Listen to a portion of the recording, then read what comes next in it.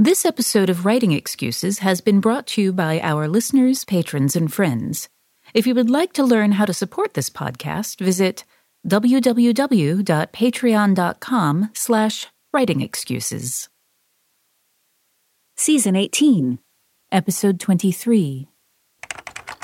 This is Writing Excuses. Our advice on giving advice. 15 minutes long. Because you're in a hurry. And we're full of it. I'm Mary Robinette. I'm Dongwon. I'm Aaron. I'm Dan. I'm pretty full of it. Yeah. I'm Howard. Hi, everybody. So I wanted to spend a little moment at the end of this deep dive talking about what are we actually doing here, right? So this is a thing that I think about a lot. And when I started my newsletter in 2019, one of the first posts I wrote was that this newsletter isn't about advice. I don't want to be someone in the world who is out there telling you this is how you do it, right? What I want to be doing instead is saying, I have experience. I've gone through certain things. Here's my perspective, right? So I think one thing that we're really good at on the show, or I hope we're good at on the show, is rooting what we talk about here in our own experiences, because that's the only lens we have. You know, last episode, Mary Robinette was talking about this metaphor of the forest, and you have your path through the forest. And it's useful to talk about that so people can take their learnings from it. All of that said, it's hard not to slip into it. It's hard not to, at some point, be like, all right, here's how you do it, right? Here's like this writing trick, this tip, this career advice, whatever it is. So how do we balance that? You know, I guess I'm just curious sort of from the group, what's everyone's thoughts on. In the very first season of Writing Excuses, and this isn't something that was recorded, it was something that Brandon and Dan and I talked about around the table. And the principle was stop weasel wording. People know that the advice we're giving is just stuff that's worked for us. And we're all going to we don't need to front load everything with, this might not work for you, but it's worked for me. And I've seen it work for a lot of other people. And here's this thing. And the point was, we want to keep the podcast at 15 minutes. So just prune all that and get straight to the thing that's worked for you. And people are smart enough to throw their own filter down. Fact of the matter is, there are people who aren't yet aware that they need to throw that filter in front of the things that we say. And so we weasel word a lot. But we continue to give advice. Yeah, I find when I teach classes, story structure in particular, I have to say, this is just my experience and something that works for me. It's a tool you can use if it is helpful. Because if I don't, that is the first question every time is, do I really have to do it this way? No, you don't. Yeah, for me, when I've had sort of a social media response to something I put on a newsletter, kind of go in a direction that I didn't want it to go in, has been people who have been like, oh, this person said, this is how we have to do it. This is how you have to market your books. And, you know, it's really hard to find that line sometimes between acknowledging my own subjectivity, my own flaws, and also not falling into imposter syndrome, right? Like, I do know stuff, right? I've been doing this for a minute. You know, I've had a number of my projects, you know, sell copies, win awards, whatever it is. And knowing that I do have experience and learnings to share, but not also talking myself down and also not artificially hyping myself up, it's a tough balancing act, you know?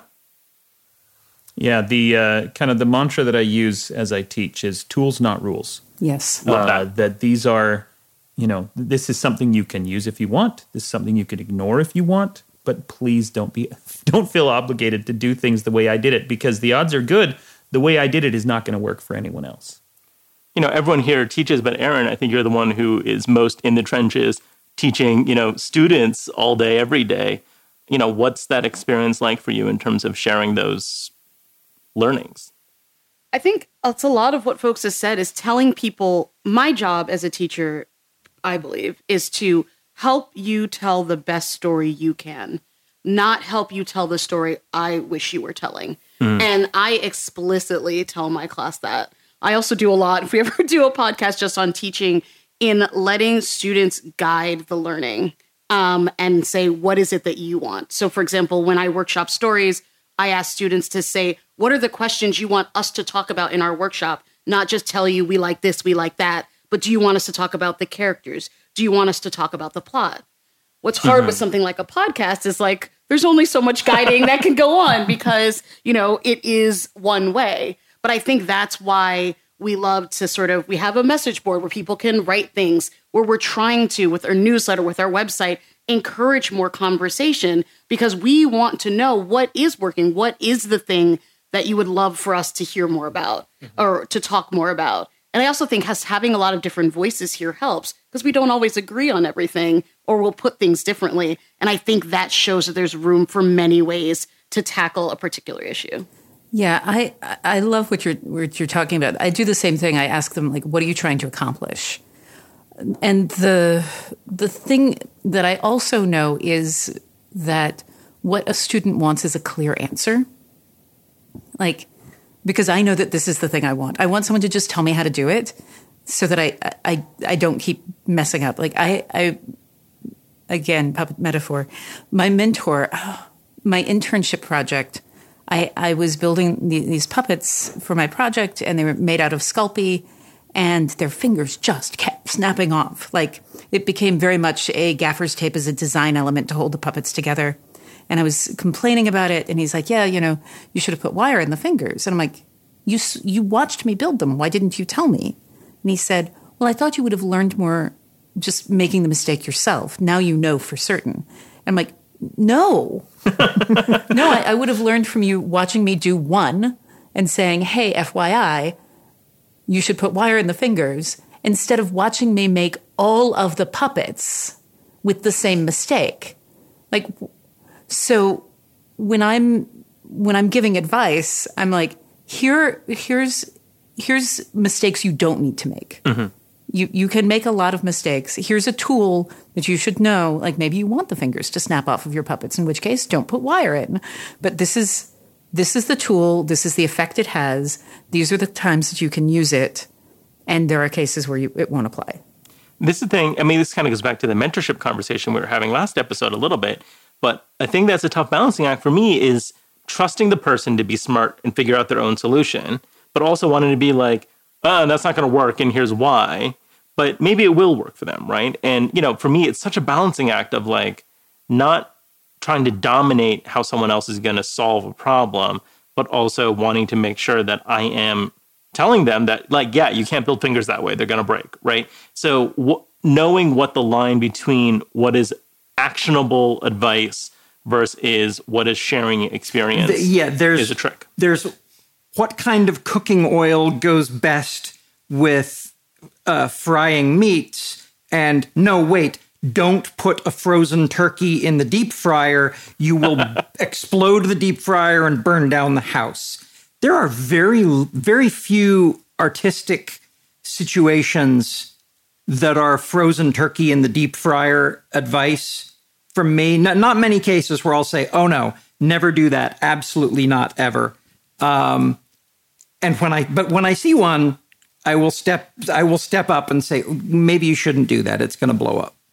I also think a lot of it is about showing your work when you give advice, not just like giving the advice and then running out and then being like, don't do it, bye, but explaining like, here's the situation you may be having for yourself. So you're like, if you decide to do this way, here is some pushback that you might be getting. Here's the way readers might react to it. Here's what you may then need to work with, like on the other side. So it's sort of like, if you were like, I definitely don't want to put wire in those fingers, you're like, okay, well, gravity is going to work this way. So if you definitely don't want to have those wires, you may need to use a lighter substance because ultimately you can't do anything about gravity, but you can work around it, And so I think figuring...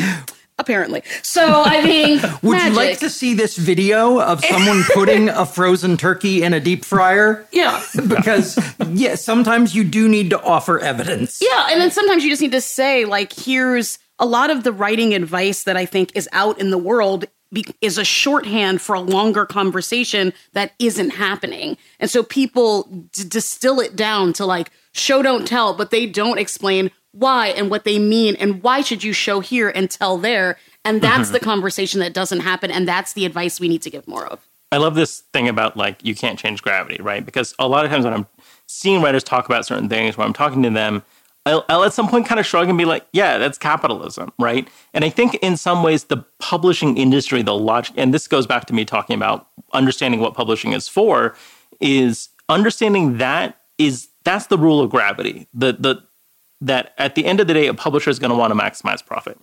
You can't change that. So what can you change? What piece of advice you have to build around the fact that gravity is going to pull you in a certain direction, and therefore you need to do X, Y, or Z. I want to get a little bit more into sort of details of ways in which advice can be a little bit of a trap or involves us contradicting ourselves. You're going to hear us disagree with things that we said 3 episodes ago all the time. And I think there's some stuff to be unpacked there, but let's take a quick break first. What's spring like in Park City, Utah? Imagine waking up on a bluebird day to ski the greatest snow on Earth at 2 world-class resorts, Park City Mountain and Deer Valley. Exploring miles of wide-open spaces by snowshoe or cross-country skis. Wandering our historic Main Street with its après-ski scene and award-winning restaurants. When you love it like we love it, Park City, Utah will always be winter's favorite town. Join the experience at visitparkcity.com. So the thing of the week this week is one of my favorite newsletters, Stone Soup by Sarah Gailey. The thing that Sarah does is try and build a lot of community through the work that they do online. And the Stone Soup newsletter this year is doing a thing called the Personal Canons Cookbook. I'm contributing an essay to it. It's a really delightful thing. The Personal Canons Cookbook idea is a series of essays that highlight the way food shapes us and our relationship to ourselves and to our communities. It's featuring a wide range of voices of people who will talk about what certain dishes mean to them in their personal history and personal sort of cultural associations, and then include a recipe of how you can make that yourself. Their goal is to have this as an ongoing online series, and then to publish a cookbook collection of it at the end if there are enough subscribers for it. So again, that's Stone Soup by Sarah Gailey. I would go check that out. So as I was talking about before the break, the thing that I really want to get into is the way in which I think one of the reasons that I don't like to give advice is because all publishing advice tends to be inherently contradictory. I think sometimes success in publishing is the ability to hold 2 opposing ideas in your head at the same time and execute on both of them at the same time, right? The example I always give is show, don't tell, right? So we hear this advice all the time. Show, don't tell, show, don't tell, show, don't tell. Don't tell us that someone's feeling an emotion. Show us how that person's body is responding, how they're talking, how they're breathing. The flip side of that is that a book is mostly an author telling us stuff, right? A book is 90% tell, right? And when I find myself like glacially moving through an opening scene, it's often because they're showing me every single thing, when really I want them to do is like, just tell me what time of day it is. Tell me what this person's doing. Tell me who they are. Why do we care about them? And so finding that balancing line is you have to do both at the same time. Show, don't tell is accurate. You need to be showing, but also you have to tell. You can't just do one. You got to do both. Yeah, sorry. That is one of my my biggest pet peeves as writing advice. I have a whole TikTok. You can go watch me rant about it. But the thing is with that for me, it's the show don't tell comes back to the question, like what are you trying to accomplish? And that I feel like the writing advice that when we give it to people, that what I try is to give them the right questions to ask rather than giving them the answers. And so unpacking show don't tell, it's like this is the effect of showing, which is that it will slow the pacing down. It will give you it will often root you more in a character's emotions. It can have these effects. This is the effect of telling. It can speed the pacing up. It can gloss over things. It can distance you from the emotion because you're not giving the reader time. Both of these are possible outcomes from showing versus telling. What do you want to happen in the scene? Is this a place where you need things to pick up? Is this a place where you don't? So like I'm writing a scene right now where my main character has just gone through some trauma and is disassociating. And I am telling I am flipping everything for show, don't tell. You know, she watched her body leave the room. because I need that distance. So I'm using that tool in the inverse. Whereas if I had just taken you should always do this, this is a flaw, I would not do that scene. So it's, for me, giving advice is about giving them the tools and the questions to ask. One of my favorite places to criticize the whole giving of advice is in a critique group scenario, where it's almost always inappropriate to give advice to the author whose manuscript you are reading about what needs to be changed. And the reason for this tends to be that what the author needs is to know how you reacted to what they put on the page, not what advice you would give, how you reacted to what they put on the page, so that they can evaluate whether their intent for your reaction was correctly executed. Now, that's a pretty complicated recipe. So sometimes in a critique group, I will ask, what did you want me to feel after this scene? Because I'm not sure how to tell you what I felt in a way that's meaningful. And I would only have that discussion with someone whom I have been in this group with for a while, where we already have a relationship, we already have a syntax. And that's the point at which we've grown to where I might actually be able to give advice because I know a thing that I didn't know before. It's always tempting to look at a thing that you feel like's been done wrong because you didn't respond to it the way you feel like you should have and give advice.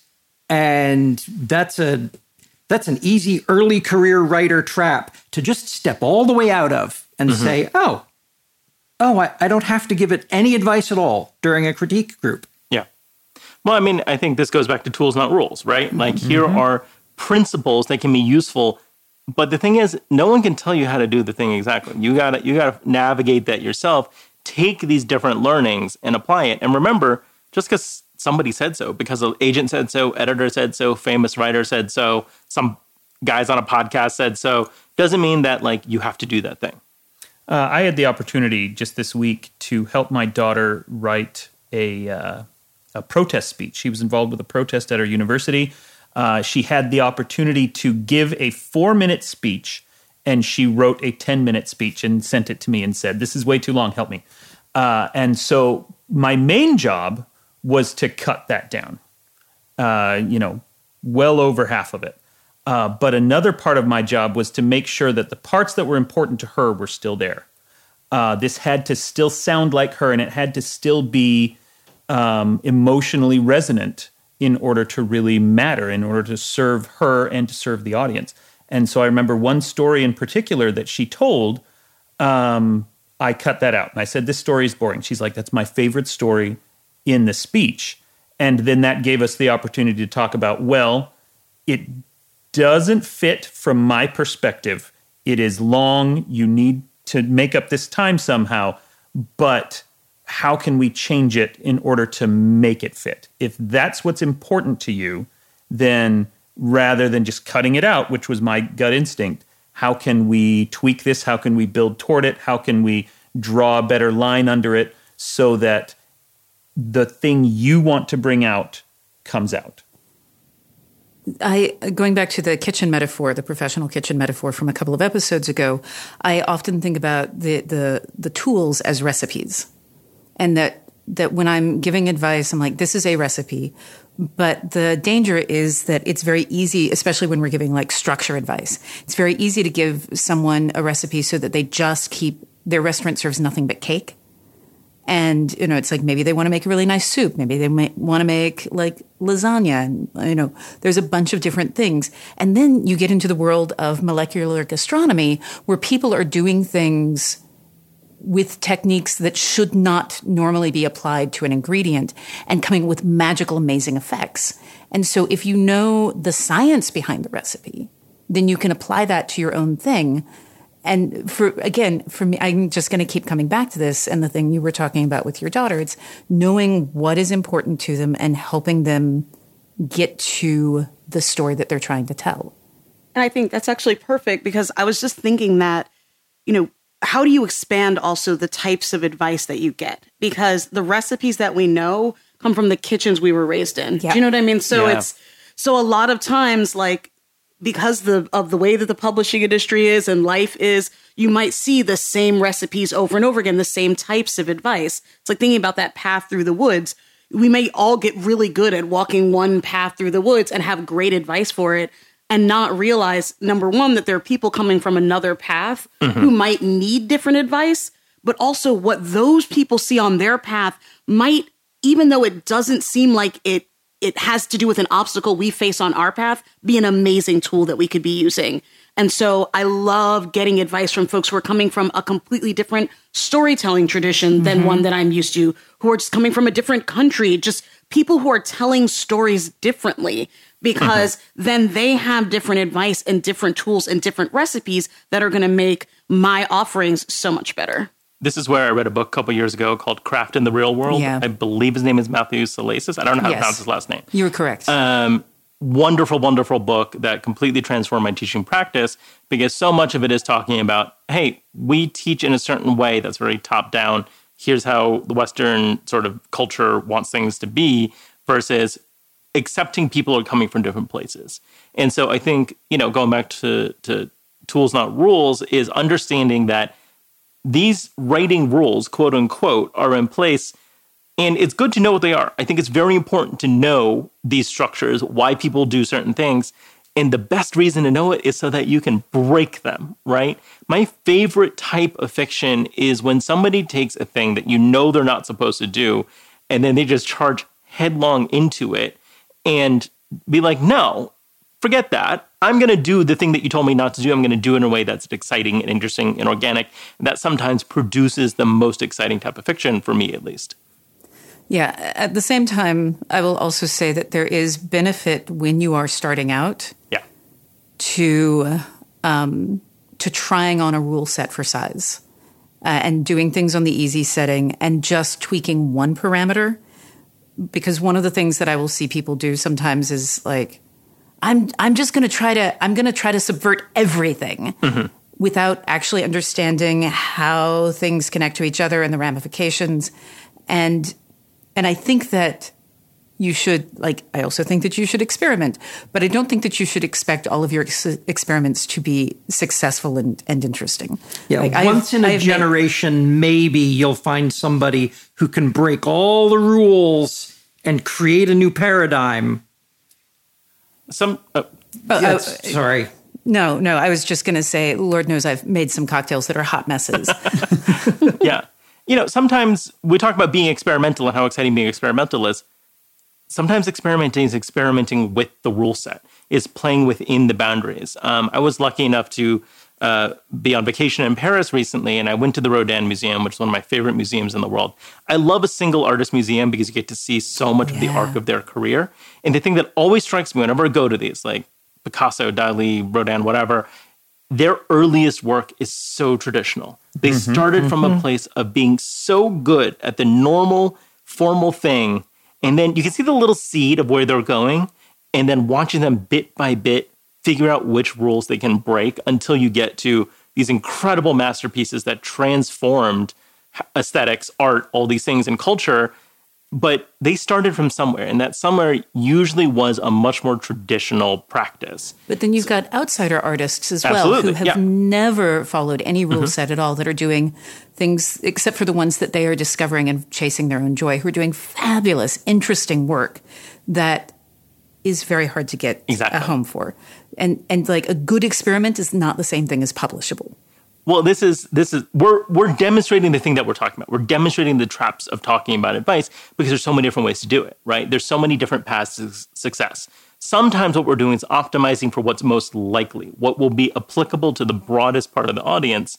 But as we were talking about with Craft in the Real World, and someone Aaron saying, it's sometimes that can mean that we're deliberately disregarding a section of the audience over and over again. So how do you find that balance? How do you manage that? And I think the answer is you bring in as many voices as you can, which is something that we all try to do here. And to read really broadly. I try to ingest as many stories from different places, different media, different cultures, different genres. And that, I think, helps me do the thing that I focus on. John Kovalik and I went back and forth briefly on Twitter talking about what a delightful luxury it is at this point in our careers to have people look at our artwork and praise all of our flaws and shortcomings and shortcuts as, I really just love your style. Yeah, that's cute. I'm so happy you feel that way about it. There are so many things that I wish I could do better, that I continue to try to do better. And I have lucked into being in a position where I can get away with, in large measure, not doing a lot of that stuff. It would be a mistake, I think, for a young artist to look at my artwork, for a young writer to look at my writing and say, well, this style works for so-and-so, I will just emulate it. I'm like, oh, please. That's not what I would do if I were where you are. So I think that the only actual mistake you can make in writing, and this is broadly stated and with great authority, the only mistake that you can actually make in writing is if the work does not have the effect you want it to have on the audience that you intended it for. That's the only time you've made a mistake. You know, I like to talk a lot about how certain commercial writers will sort of get talked down to, but I actually think they're some of the best writers in the business on a craft level. You know, I use Lee Child as an example all the time in my writing classes because I think he is so precise about the thing that he's trying to do. It may not be as aesthetically beautiful as Cormac McCarthy for a certain set of taste, but boy, is it effective. And you can learn a lot from watching how someone like that accomplishes what he's trying to accomplish at the same level, I think, that what Cormac McCarthy is trying to accomplish for what he's trying to accomplish, right? And I think having, you know, I think in terms of criticism, sometimes intent isn't always the most important thing, but in terms of craft, watching someone achieve the thing they set out to do, I think is a beautiful thing and one that we should all be paying attention to.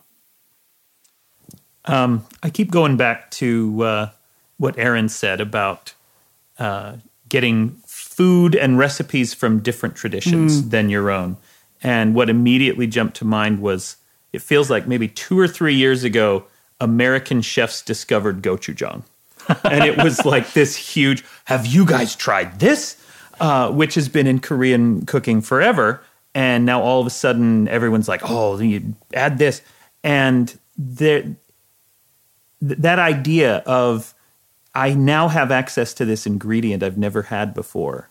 And I can learn so much from the people who, you know, developed it and who use it every day. And what can that do? How can I change that? How can I change my own food? That's such a fascinating topic for me. One thing I do want to flag, though, is that if I have to go to one more Brooklyn brunch spot that has the saddest kimchi I've ever seen in my life, I will literally explode. And this is part of it, is you have to pay attention to the rules, right? Yeah. I saw a cooking video on YouTube a few years ago that was a white chef who was teaching people how to make kimchi. And at the end, he held up this brown, goopy mess. And I was looking at it being like, the hell did you make, man? That ain't kimchi. Like, that's not right. It's the wrong color. It's the wrong materials. It's the wrong technique, because he didn't take the time to sit down and learn how do the people who have been making this for thousands of years make it, right? And you have to really internalize those techniques, and then you can innovate. And I also think, like, you need to make sure not to leave the people behind that you're taking those recipes from. Yeah. You don't want to end up with what I call the oxtail debacle, which is where, I don't know, some people discovered oxtail and started buying it to the point where, like, you know, oxtail is a delicious... No, it's horrible. There was a whole part on Twitter where actually people were trashing oxtail purposefully to try to drive prices back down. Hey, why is it $13 a pound? Because they're like, that was like $1 a pound when I was a kid. Part of the reason that we worked with it and we loved it was because it was cheap, and now like other people are driving up the prices, and the folks who you learned your oxtail recipe from can't afford the meat that you are now using in your high-end restaurant. And so it's like that can happen. It happens to so many things, and it can happen with writing traditions. It is amazing to learn from other people. It is horrible to learn from other people and then not give them the opportunity to also express that part of the craft by shutting the door behind you. Exactly. Yeah. And I think this is where, when I get didactic about advice, it's when stuff like this is happening. When I see people being harmed by the practices being put into place. So the only time I feel more comfortable really saying, do this don't do that is when I see, acts of appropriation happening, when I see, reifying certain colonial practice in terms of how people write about certain things, or just over racism on the page. Sometimes those are the moments where I find that I have to stand up and really flex a little bit from my position and be like, hey, this is a problem in these ways, right? So as with everything we've said here, it's all a balancing act, right? It's all these contradictions. Never give advice unless somebody's really messing up, in which case give that advice, right? Take from other cultures and learn new practices, but don't do it in a way that harms other people or removes opportunities for other people, right? It's all these balancing acts. And, that's why doing a show like this is so much fun for me and is so dynamic, but it's a thing that I am very live to in all the conversations we have about how do we balance those things? How do we make sure we are supporting the people we want to support? We're giving tools, we're not giving rules, we're doing all these things and making space for people to figure out, here's my intent, here's what I want to do, and here's how I'm going to do it. So, on that note, Dan, I believe you have our homework. All right, your homework today, there's two parts of the homework. The first one is this. We want you to write a letter to yourself a year ago, describing to that person what kind of skills are they going to need in order to confront the challenges that are coming in the coming year. What kinds of advice would you give to yourself if you could do that for yourself 1 year ago? So write that letter. The other thing is we have now finished this wonderful 8-episode series, deep dive into Dongwon's newsletter and all of the wonderful topics that spun off from that. We're starting a new one next week. We will be doing a deep dive into my audiobook, Dark One Forgotten. We mentioned this a couple of months ago. We're reminding you now. Find that somewhere and listen to it. It's only 6 hours long. And starting next week, we will be digging deep into that project. In the next episode of Writing Excuses, we learn what it was like for Dan to hear the unbleeped version of his audiobook and why he knows so much about cults. Until then, you're out of excuses. Now go write. Writing Excuses has been brought to you by our listeners, patrons, and friends. For this episode, your hosts were Mary Robinette Kowal, Dongwon Song, Aaron Roberts, Dan Wells, and Howard Taylor. This episode was engineered by Marshall Carr Jr., mastered by Alex Jackson, and produced by Emma Reynolds. For more information, visit writingexcuses.com. If you aren't familiar with Locus Magazine, they're a long-standing and respected website, magazine archive, and resource for science fiction, fantasy, and horror. Basically, they're the industry magazine for our genre. They also run the annual Locus Awards, a top-tier award that recognizes new, diverse, and excellent voices in speculative fiction. They tell the storyteller's stories through author interviews, book reviews, curated reading lists, international industry news, obituaries, and more. Locus has meant a lot to me, both personally and professionally. In my career, I've been interviewed by them, and I've also turned to them as a source of understanding who is involved in the industry. Locus is holding their annual fundraising drive to keep their doors open, lights on, and future bright. I'll be contributing to their crowdfunding campaign by donating a cut scene, some original art, and a couple of other things like, do you want to do a one-on-one chat with me? So join me in supporting Locus.